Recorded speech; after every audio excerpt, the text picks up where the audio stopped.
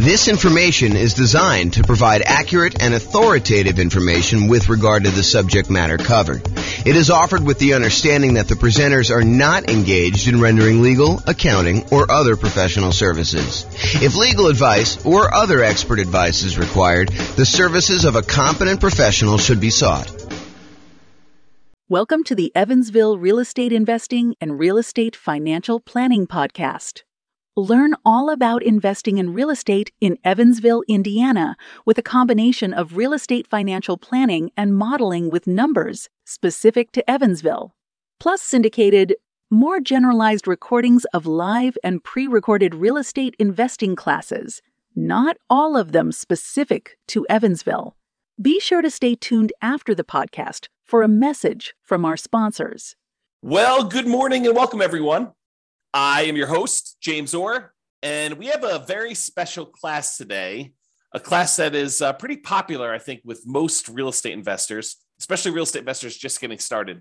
And that is all of the low down payment financing options that are available for real estate investors. So that's what we're going to be going over today. Let's get started. So low down financing options. I think a lot of folks come in, a lot of real estate investing folks come in thinking, I need to have 20% or 25% down in order to be able to buy these rental properties. And that's not quite true. While it is true, you probably will need more of a down payment if you're going to buy non-owner occupant investment properties that you're not going to move into. There are a lot of real estate investors that are choosing to buy properties using low down financing options in order to be able to do strategies like nomad or house hacking or things of that nature, or even buying properties like a duplex, triplex, or a fourplex, where you can move into one of the units and rent out the other units. So all of those options have low down payment financing options available. And a lot of, especially newer real estate investors, are going to probably gravitate or opt to do those types of strategies. So let's go over like all the different options you have if you're looking for low down payment financing options. And in the previous class, we covered all of the nothing down, the no down payment financing options. Now we're moving to the low down payment ones. And eventually, as you might have guessed, we will go over all of the traditional financing options available for real estate investors. Okay, so let's go over the big list, kind of like big picture groups of all these different loans. And then we'll drill down into a couple of very specific loan programs. And I'll go into some detail on those. So as we discussed in previous classes, the entire creative financing family of options are probably low down financing options. It's possible you could find some of the creative financing options where you can do one with nothing down. For example, you go negotiate with a seller and you get the seller to agree to a nothing down owner carry or nothing down seller financing type of deal. However, I think you're much more likely to run into sellers where they're like, look, I'm willing to do some owner financing, but I need a little bit of money to do XYZ, or I need a little bit of money in order to feel secure in the deal, or whatever you're doing. They may require or negotiate from their position a small down payment. And by small down payment, there's no specific number. So it's not like low down starts at 5% or low down starts at 15%. In my mind, I consider anything less than probably 20% to be low down. Although there is a 15% down non-owner occupant loan program available. And so maybe I should kind of move it back to about 15%. Anything less than 15% down is considered low down, but I digress. Okay, so all the creative financing options, and I'll go over a quick list of what those are here on the next slide, but anything like owner financing, wrap financing, loan assumption, subject to agreement for deed, the all rent to own family of lease option, lease purchase, all of those I would consider to be kind of low down financing options that are available. And you should be able to negotiate a low down payment option there. And in some cases, probably even nothing down. So that's the whole creative financing thing. So private money is the next group of low down financing options. And again, this one could very well be nothing down as well. Private money, in my mind, is slightly different than hard money. Hard money are loans that people in the business of making commercial real estate loans are doing. So someone who is in the business of loaning private individuals or LLCs money in order to be able to go buy properties. Most of the time it's for buying fixed out properties, although there are some hard money lenders that will do like acquisition financing, especially if you're doing some type of like BRRRR strategy or something like that, although that's sort of fixed up as well. But the hard money guys are the guys in the business of doing loans like that. Private money are people that are not typically in the business of making real estate loans, but you happen to know somebody, you have a personal relationship with them, and you ask them to make a loan for you.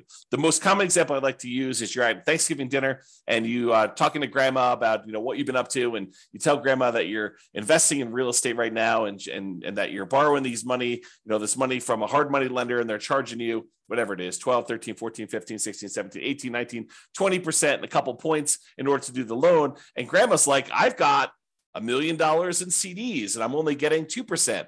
Why don't I loan you the money to do your real estate deals? And you could pay me, 3, 4, 5, 6, 7%, whatever it is that you negotiate with grandma. And grandma wins because she's getting a higher interest rate than she's getting on her CDs. You win because you're no longer paying hard money loans and you're also helping to support grandma. So the thought is you go to a private individual, someone that you have a relationship with, and you ask them if they're interested in making usually secured loans on real estate. It doesn't have to be secured. You can do whatever you want. You can structure this in a number of different ways, but that's typically how private money works. So when you're doing that, when you're talking to grandma or your uncle or your best friend or a business associate from work, or that has got some money in CDs or whatever that they're considering as an alternative investment, then you can go to them and talk to them about what the options are for your particular deal. And I think in a lot of cases, you will be able to negotiate either a low down payment or in some cases, nothing down on those. And again, this is all based primarily on you negotiating. Of course, the quality of the deal obviously helps. I shouldn't say that. Sometimes it's not the quality of the deal at all. It's the relationship. It's the trust you have with that person. But in a lot of cases, the quality of the deal is going to help on those as well. So basically, it's based on your ability to negotiate as to whether or not the private money deal will be nothing down or low down payment, or maybe they want 50% down. And then in those cases, maybe you decide to use them or maybe you decide not to use them. Okay, and so we talked about private money. Hard money is the other option. Again, these are people that are in the business. It's very likely you'll be able to negotiate a low down payment option from a hard money lender. A lot of times they want you to have a little bit of skin in the game, although there are definitely some that are willing to do stuff with nothing down if the deal is strong enough in most cases. So if the deal is really, really good, a lot of times you can negotiate nothing down in the deal. However, in a lot of cases with hard money lenders, they're going to want to see a down payment. They're going to want to see you have something invested in the deal so that they know that you're likely to kind of complete the project. And these tend to be the private money ones. They could be, you owner occupying a property, or someone going and buying a commercial property, doing a fix and flip, something that they're not going to move into. However, with hard money, they are usually going to exclude any owner occupant type properties that you personally would be moving into. It's okay if you have a tenant move in, but they usually don't want to get involved in the laws related to making consumer loans for an owner occupant. And so they will typically try to avoid those. You may find one that is willing to make an exception, or one that doesn't know about this, or one that doesn't care. But I think a lot of hard money lenders are going to avoid trying to make owner occupant loans for that reason. Okay, so did we cover hard money loans? Very likely to be able to negotiate low down payment. In some cases, nothing down based on the quality of the deal. I think we talked about that. We talked about private money. It still applies to hard money, typically commercial properties. So it's not typically good for house hackers or nomads. And for those that don't know, some people just kind of jump in the middle, and this may be the first class they're listening to. House hackers are people that are buying properties where they are renting out part of the property that they're living in. The most common example is someone buys a duplex. They live in one of the units and they rent out the other unit. But it could be you buy a single family home and you rent out different bedrooms, as another example of house hacking. Nomading is different. Nomading is when you buy a property as an owner occupant. You get owner occupant financing, usually with nothing down, 3.5% down, 5% down, 3% down, something like that, where you move into the property. It is a requirement of the lender that you move into the property. If you don't move into the property, it's considered loan fraud, and it's a big deal. Don't do loan fraud. So you put 5% down as an example. You move into the property. You live there for a year. The year is a requirement of the lender. When you go and get the loan, they're going to have you sign a piece of paper that says you're agreeing to occupy the property for at least a year. So by signing that document, if you don't stay there a year, that's loan fraud. It's called occupancy fraud. So don't do that. So you live there for a year, but once the year is up, you can take the property and you can then convert it to a rental property, move out, put tenants in the property, and continue the process of buying your next property, probably with 3%, 5%, 3.5% down.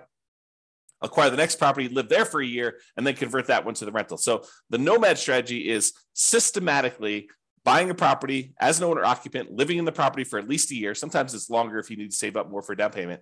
Then when you're done living in the property, you convert the previous one to a rental, you buy another owner occupant property, you move in, and you repeat the cycle until you have as many rental properties as you desire. So that is the nomad strategy. And you can nomad and house hack at the same time. Imagine for a minute, you owner occupy into a fourplex, you rent out 3 of the units, and then after the year is up, you move out of the fourplex and you go buy a single family home and you repeat the process. Or maybe you buy a single family home, you get roommates while you're living there for the first year. And then once the first year is up, you move out, maybe you bring your roommates with you. Maybe you replace yourself with another roommate where you were living or whatever you decide to do. But that is the idea behind nomading and house hacking at the same time. Okay, so a lot of the no and low down financing options, the traditional ones, the kind of more conventional go to a mortgage broker type of loans you're going to get, are good for house hackers. You know, those guys that are renting out bedrooms or buying duplexes, triplexes, or fourplexes and renting out part of the property that they're living in, or they're for nomads who are buying a property as an owner occupant, moving in, living there for a year, and then converting it to some type of rental. So the two primary low down financing options for house hackers and nomads, real estate investors that are using that strategy, are FHA financing. And FHA financing is a 3.5% down loan program that we typically use to buy single family homes, but you could also use them to buy duplexes, triplexes, or fourplexes. You cannot use them to buy 5 units or more. That's a totally different loan program. But if you want to go buy a single family home, a duplex, triplex, or fourplex, you can use FHA financing, a 3.5% down loan program, in order to be able to do those. The other typical low down financing option for house hackers and nomads is the conventional loan, and that's a single family home only product for the low down payment options. You could do, conventional loans for these higher with higher down payments for multifamilies, but typically if you're doing the low down option, it's going to be for single family home only. And then sometimes you'll be able to get down payment assistance in addition to getting the loan. So for example, in some real estate markets, not all, but in some real estate markets, you'll find local down payment assistance programs that combine with an FHA loan program where they don't require 3.5% down anymore. They may require 1% down or $1,000 down or something like that. And the down payment assistance program helps you with the other 3.5%, the other part missing from the 3.5%. So that's a different strategy to think about. Okay. And then there may be, I won't know, but there may be banks that are local to you, like local community type banks that also offer low down payment programs or nothing down loan programs, if you could find those too. So maybe your local credit union has a 3% down or 5% down loan program that is slightly different than the FHA or conventional loan program. So you may want to check with them as well. All right. So that's the big picture overview of the low down financing options. Just a quick review of what the creative financing ones are. I sort of gave you this list already, but I will share them with you. And then if you think any of these sound interesting to you, you'll want to dig into more. But the creative financing ones that probably are low down: owner financing, where you get the seller to act like the bank. Those could be low down. Wrap financing, where the seller has an existing loan on the property and they decide to keep the loan in place, but act like they're financing the whole thing. You send a payment to them. Part of that payment goes to pay their underlying loan that still remains on the property. So that's wrap financing. That could be low down, sometimes nothing down. Loan assumption, if you're going to formally go in and assume like an FHA loan, you could do that. And a lot of times those would require a small down payment in order to pay the seller some of their equity. The whole rent to own, lease option, lease purchase family, where you're leasing the property and you either have an option to buy the property at some point in the future, or you have a lease on the property and you have a purchase contract to purchase the property at some point in the future. A lot of times those will require that you have some type of upfront money. And in some cases, it looks a lot like a security deposit, right? Like the seller is like, hey, listen, I want to rent you the property. And you go to them and say, hey, if I rent this property, I'm good at making my payments on time. Would you consider selling this property to me? And they're like, sure, yeah, I'll give you an option to buy the property, for the next 2 years at this price. And, you guys come to an agreement on that, but they may still expect you to have a security deposit, which looks a lot like a down payment, which looks a lot like low down. Okay. So those are some options when you consider that. Then the whole agreement for deed, bond for deed, contract for deed, installment land contract, family of kind of creative financing options. And I think a lot of those sellers are going to want you to have a little bit of money in the deal as well. And then buying properties subject to the existing financing, where the seller deeds you the property, they leave their existing loan in place, or liens on the property for that matter, but they leave their existing loans in place on the property, and you buy the property with that loan still in place, subject to the existing financing that is on the property. And in those cases, I think some of the sellers are going to negotiate some type of low down payment on those as well. Okay, so that's sort of the creative financing family of options and how they kind of relate to being low down. All right, so let's talk about two different loan programs, the FHA loan program, which we'll talk about in detail here, and then the conventional loan program. So we'll go over just a little bit of detail about these. Of course, the place to actually get the information on this is to go talk to your lender. So if you think you're going to be doing the FHA loan program, I give you some really basic information. I'm not a lender, and you're going to want to go talk to your specific lender and get the most current, up-to-date stuff, because this stuff can change. I'll kind of point out a couple of recent changes that my lender told me about. Matt Weaver from Excel Financial provided me some updated information on the conventional loan program here just a few minutes before I made this presentation. So you can kind of see, though, that you want to talk to your lender and make sure that nothing has changed and get the most up-to-date stuff. And maybe you fall into one of the more unusual exception situations, which I'm probably not going to cover here. I'm not going to go over all the different things. You can go online, you can download the requirements for these loans, or you can call your lender, which is a lot easier, and just talk to your lender about the specifics. All right, so the FHA loan, Federal Housing Administration loan, FHA, it is what I would refer to as Nomad approved. I like these loans for nomads who own properties, especially if you're a nomad buying a duplex, triplex, or fourplex. Of course, you can do house hacking with this as well. So it's usually 3.5% down. You can put more down. The terms of the loan will probably improve if you put more down. The PMI may change. When the PMI falls off, may change. So the 3.5% down is the minimum you can do. And a lot of folks are going to choose to do the minimum in this particular case. So 3.5% down for an FHA loan. It is usually a fixed rate loan with private mortgage insurance, what FHA loans call mortgage insurance premium, MIP. So PMI is private mortgage insurance. It's insurance that you pay to protect the lender in case you default. So the lender really says, look, I'd prefer it if you put 20% down. But you say, look, I don't want to put 20% down. They're like, okay, well, I would be still willing to make you the loan if you put less than 20% down, but I need to feel protected. Usually I feel protected when you put 20% down. That way, if you decide not to make payments and you default and I have to foreclose, then I'm likely to get all my money back. But if you only want to put 3.5% down, then if you default and you don't make your payments anymore, I might be forced to foreclose on you, excuse me, and I might actually have to take a loss on the property. I'm going to put myself on mute for a second and cough to clear my throat. 1 second. Okay, I'm back. And I'll take a sip of water as well. So the lender says, usually I'd like you to have 20% down. In this case, you don't want to put 20% down. You only want to put 3.5% down. So I'm willing to still make you the loan. But what I want you to do, I want you to pay this third party, this insurance company that will insure me in case you default and I have to foreclose and I don't get all my money back.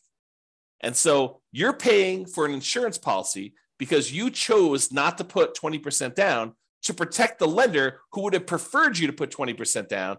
But since you didn't, they're willing to make you the loan as long as you have insurance that protects them in case you default and they have to foreclose. That's what PMI is. And so in this case, the mortgage insurance premium that comes with FHA loans, it's a little bit different than the typical mortgage insurance, the private mortgage insurance that you get with conventional financing. What's different is when you put 3.5% down, the mortgage insurance premium never goes away. With conventional financing, a lot of times when you get below 80% loan to value, that mortgage insurance payment that you're making each month would go away. So once you get to a certain point where the lender now feels protected and they no longer need the insurance, you no longer need that, make that payment. With FHA, that doesn't happen. With FHA, the mortgage insurance premium remains there for the life of the loan. So in order to get rid of it, you'd either need to sell the property or change the financing you have on the property, either pay off the loan completely or refinance out into a different loan product completely. Okay. So usually with FHA, 3.5% down, they're going to require some type of PMI on the loan, and it can't be canceled. You must refi the loan to get rid of it or sell the property or pay it off in order to get rid of PMI. Usually it's 640 plus credit scores. However, there are some exceptions for FHA that you can go down to 580 in some cases. So this tends to be the loan product that if a client's got some credit challenges, the lender's probably going to suggest, because it tends to be the loan product you can get where the interest rate doesn't get impacted by low credit scores. Although maybe that's changed, you go check with your lender, but that's my understanding. If you happen to have had a bankruptcy, it's a 2-year waiting period since your bankruptcy filing in order for you to get an FHA loan. If you've had a foreclosure, it's typically a 3-year waiting period for you to be able to get an FHA loan. So if you've had a bankruptcy and or foreclosure, realize that you're going to be waiting either 2 or 3 years, depending on which one was and kind of the later of those dates, if you kind of think about it that way. If you're like, hey, James, does this start when I file my bankruptcy, or my bankruptcy is kind of discharged, or when it goes to court or anything like that? I don't know the answer. Go talk to your lender and find out exactly when that happens. Okay. And the other thing, don't go look this up online. Go talk to an actual lender who's making these loans, because you may go and see like a forum discussion where someone tells you a number and that's not right. It may have been right for their particular situation because they may have had something exceptional going on. But you want to talk to the lender about you, your specific situation, and just call a lender that you're going to be working with to get the loan, and they'll tell you what the real deal is for you and your specific situation. Okay. So we talked about bankruptcy, foreclosure, we talked about credit scores. For FHA loans, you must owner occupy the property. You must move into the property. You must live there. So if you're getting a single family home, you got to move into the property. If you're getting a duplex, triplex, or fourplex, you need to move into one of the units. So you could buy a duplex and move into one side and rent out the other. You can move into a triplex, move into one side and rent out the other 2 units. You can do a fourplex, do the same thing. Okay. They do have maximum loan amounts by county. So realize you may be limited in the most you can go to with FHA financing with these maximum loan amounts. You can typically only have one FHA loan at a time. There are exceptions to this.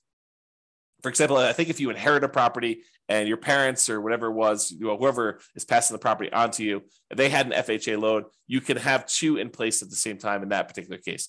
You could also, my understanding is, if you move to a different city and the distance is more than, I don't know, whatever it is, I'm going to make it up, but go check with the lender, 100 miles. If you move 100 miles away, you can get another FHA loan in a new city.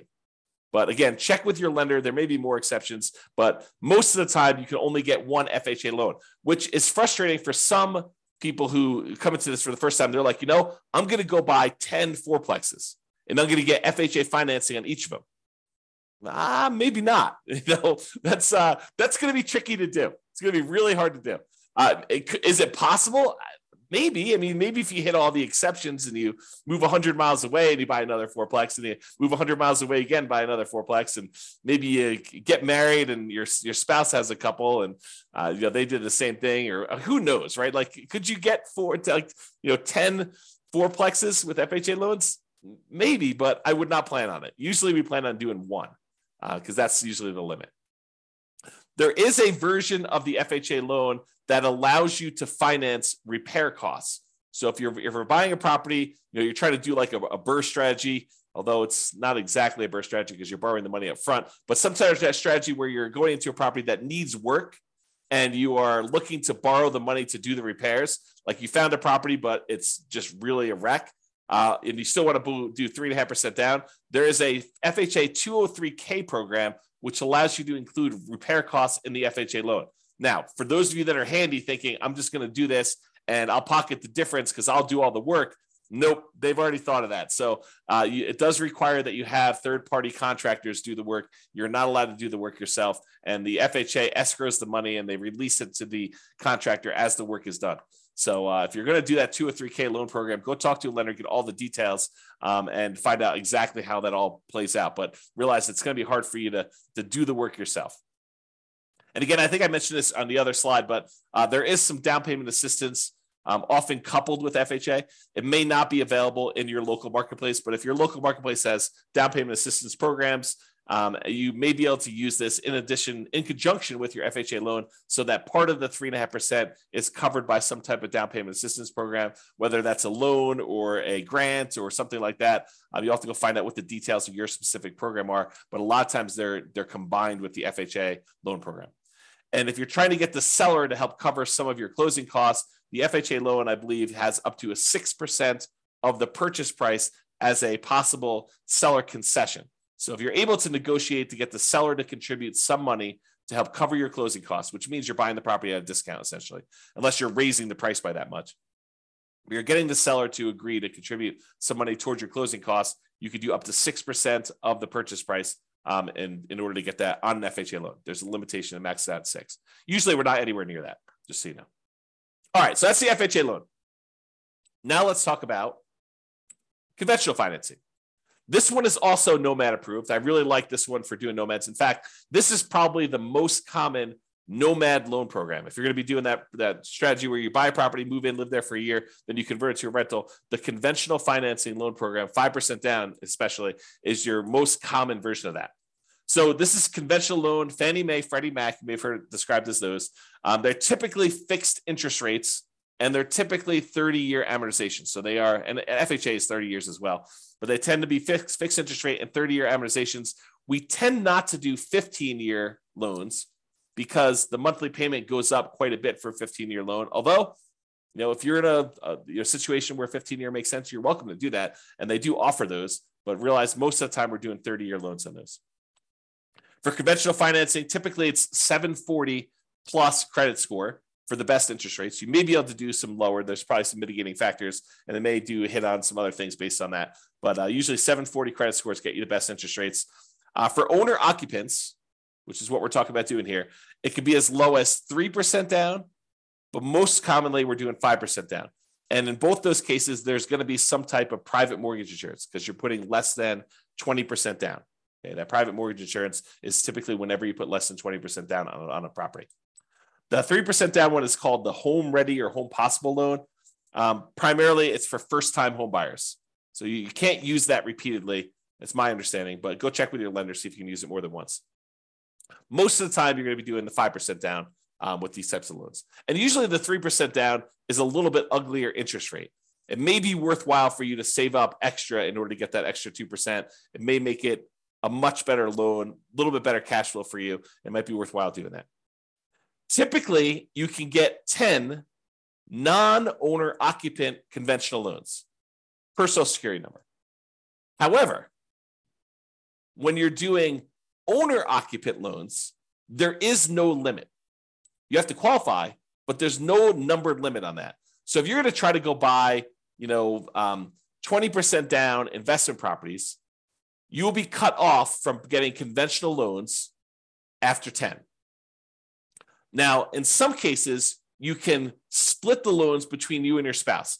And this would probably require you to do separate tax returns and for you to not have both of you guys on each of the properties. But imagine for a minute you were really committed to doing 20 properties or 15 properties, something over 10.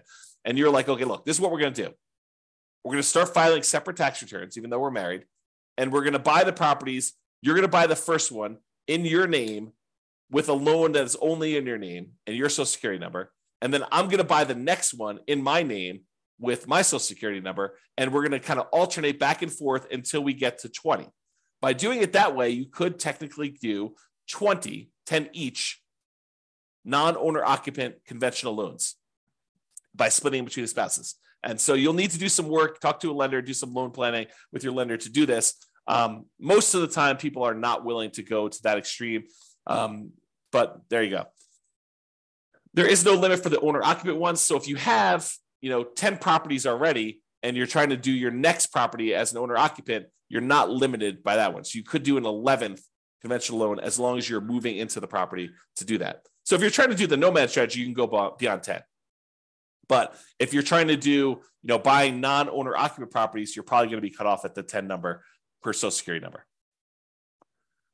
Typically add 5% down payment for multifamily. I've got a little slide here coming up with the down payment amounts.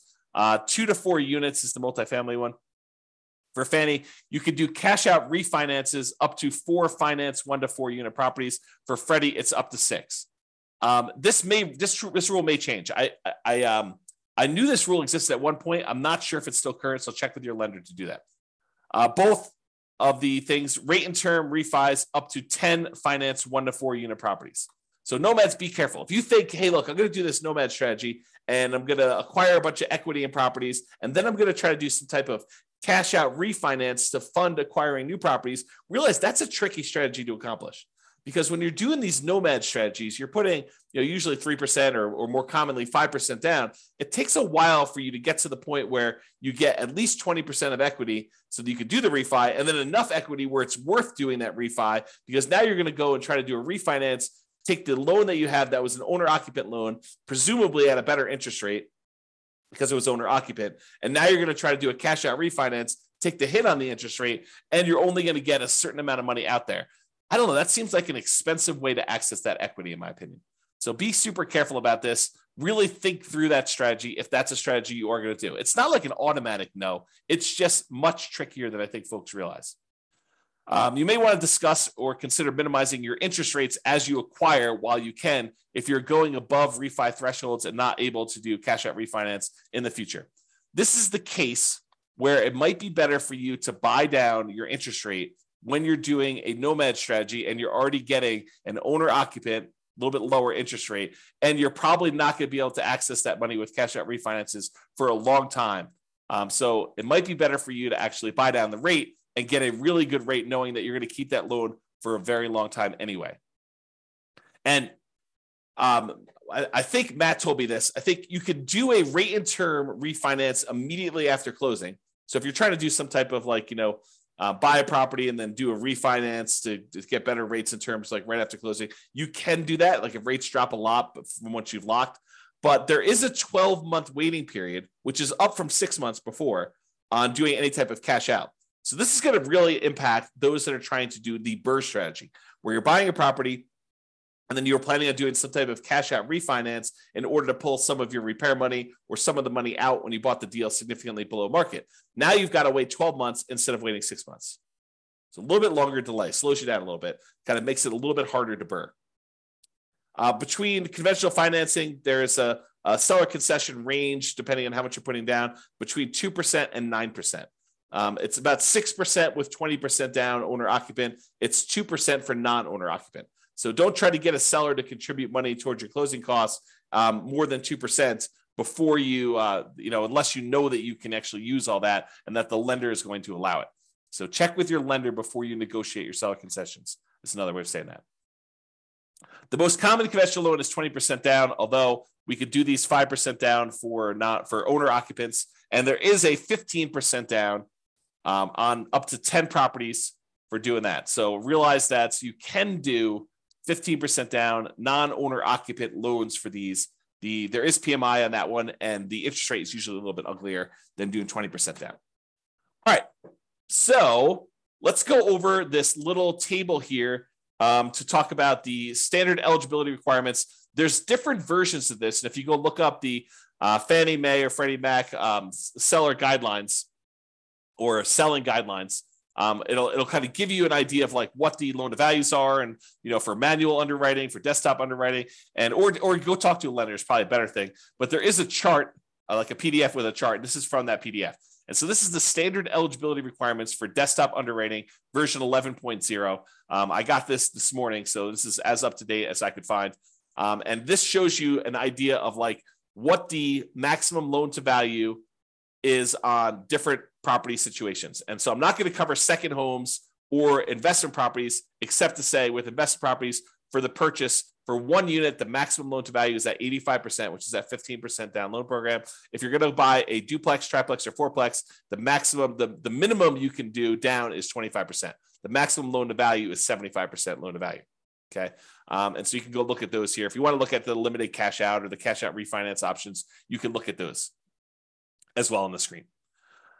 However, for the principal residence, for those that are doing nomad or house hacking or something like that, if you're going to go buy a property with one unit, you can do as much as 3% down. That's that 97% one. For adjustable rate mortgages, you have to have 5% down. But for fixed rate mortgages, you could do 3% down on those. If you're doing a duplex, you could do 15% down if you're going to move into the property. If you're going to do 3 or 4 units, a triplex or a fourplex, you have to put 25% down in order to own or occupy the property there. Okay, so that just gives you an idea of what the loan to values are, the maximum ones are for those, and you can go look at them. All right. So in conclusion, there are a number of low down payment options from the creative financing family to private loans, to hard money loans. And there are other options, more traditional, conventional options for owner-occupant financing as well, okay?